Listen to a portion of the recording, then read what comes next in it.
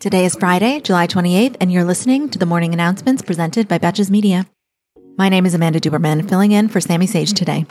Morning Announcements is your 5-minute daily breakdown of the headlines that isn't afraid to take sides and roast the most consequential reality show there is, our government. This episode is brought to you by Thrive Causemetics. Thrive Causemetics is certified 100% vegan and cruelty-free, and each purchase supports organizations that help communities thrive. No parabens, sulfates, or phthalates. The summer of eagerly awaiting Trump indictments continues. While a D.C. grand jury was widely expected to issue an indictment against former President Trump in relation to election interference yesterday, CNN reported that an official with the D.C. District Court confirmed that no indictment was expected by the end of Thursday. To be very clear, this doesn't mean an indictment isn't coming.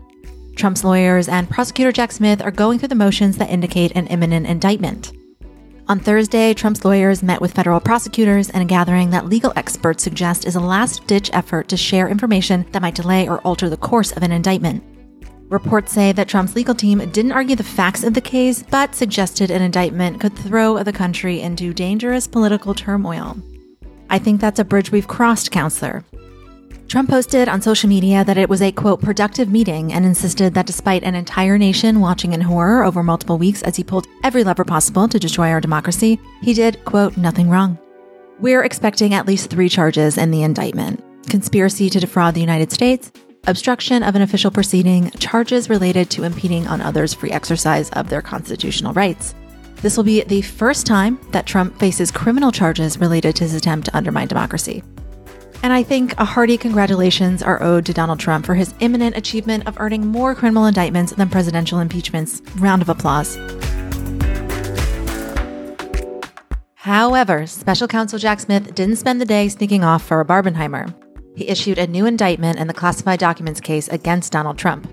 The updated indictment, called a superseding indictment, charges former President Trump with crimes related to an attempt to delete Mar-a-Lago surveillance video as he was being investigated for stolen classified documents, specifically video of a maintenance worker moving boxes of documents after Trump had been subpoenaed to return them. The new indictment also charges the Mar-a-Lago maintenance worker involved in moving the boxes. Next up, a teacher in Texas was fired after attending a drag show and posting about it on Facebook, according to Houston outlet ABC 13.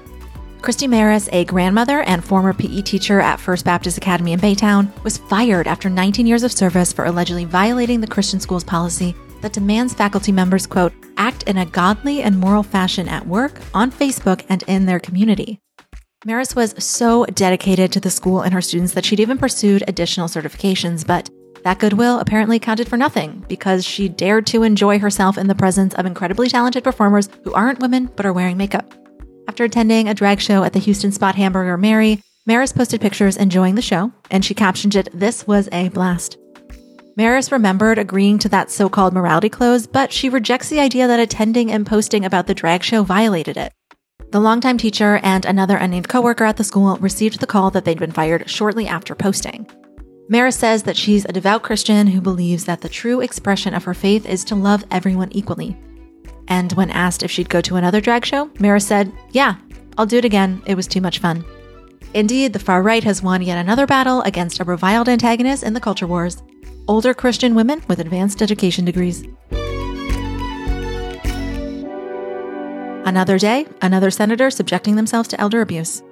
California Senator Dianne Feinstein, who has suffered numerous health challenges throughout the past year that kept her away from the Senate, appeared confused during a Senate Appropriations Committee hearing on Thursday. When it came time for the 90-year-old senator to cast her vote, she began reading from a paper in front of her before staff interrupted to tell her she simply had to vote aye. This came a day after another super powerful senator, Republican Mitch McConnell, appeared to suffer a health episode during a press conference. Listen, all we can do is hope that the aliens are friendly and not currently plotting their invasion at the moment our federal government is visibly at its most frail. Prince Harry will get his day in court in his lawsuit against the publisher of The Sun, a British tabloid owned by Rupert Murdoch. The royal made numerous allegations against the publisher, only some of which his lawyers can ultimately bring to trial, so it was kind of a 50-50 win-lose situation. The court rejected a few arguments related to Harry's case. Notably, it ruled that a lawsuit related to phone hacking was filed past the law of limitations and that Harry knew he'd be hacked long before deciding to sue. Harry said that he was unable to sue earlier because of a secret deal his handlers made with the outlet to settle privacy issues just between them, but the court did not appear to agree. The judge ruled, however, that the prince is entitled to a trial around other illegal methods used to obtain information about him and his family. That trial is set to begin in January 2024. We do wish Harry the best, and on the bright side, nothing revives a podcast career like a high-profile trial. Next up today, the DOJ is investigating the Memphis Police Department to determine if it employed discriminatory policing and used excessive force in arrests, searches, and traffic stops. It was members of that police force who beat 29-year-old Tyre Nichols to death during a traffic stop in January of this year. Those officers were charged with second-degree murder and also face an investigation into whether they violated Nichols' federal civil rights. The federal investigators from the DOJ will focus on potentially systemic constitutional violations on behalf of the Memphis Police Department. Attorney General Merrick Garland said in a statement that the Justice Department seeks to determine if the Memphis police, quote, engage in a pattern or practice of unconstitutional conduct and discriminatory policing based on race, including a dangerously aggressive approach to traffic enforcement. Federal prosecutors added that Tyre Nichols' murder was one of a series of events within the Memphis Police Department that prompted the investigation. The Biden Justice Department has now initiated 9 investigations into law enforcement misconduct. I am sure the Tennessee cops will give the investigation their full attention, as long as there aren't any drag shows nearby. Let's end the week where we began, looking at our weather apps in abject horror. The World Meteorological Association stated yesterday that July was likely the hottest month ever recorded in human history.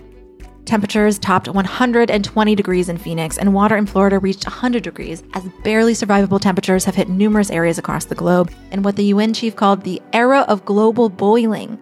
Scientists have concluded that these heat waves would not be possible without the warming impact of climate change. The temperature seaside prompted the Biden administration to announce new actions to ensure workers are protected and aware of their rights during periods of extreme heat. Specifically, Biden directed the Department of Labor to double down on enforcing heat safety violations and inspections at high-risk outdoor workplaces such as construction sites. The administration also announced new investments in preparing communities for extreme weather through improved weather forecasting and water storage options in the highly impacted areas.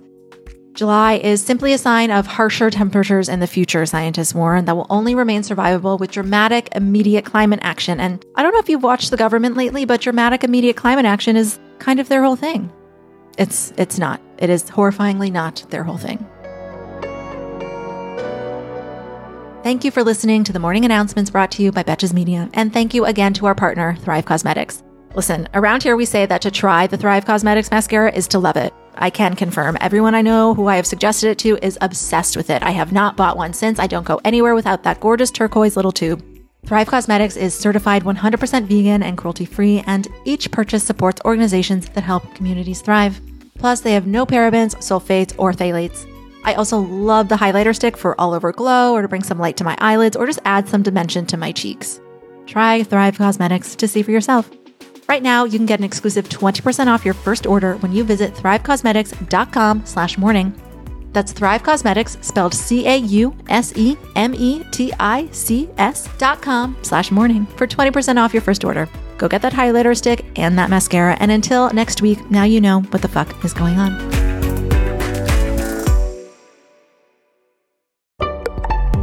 Betches.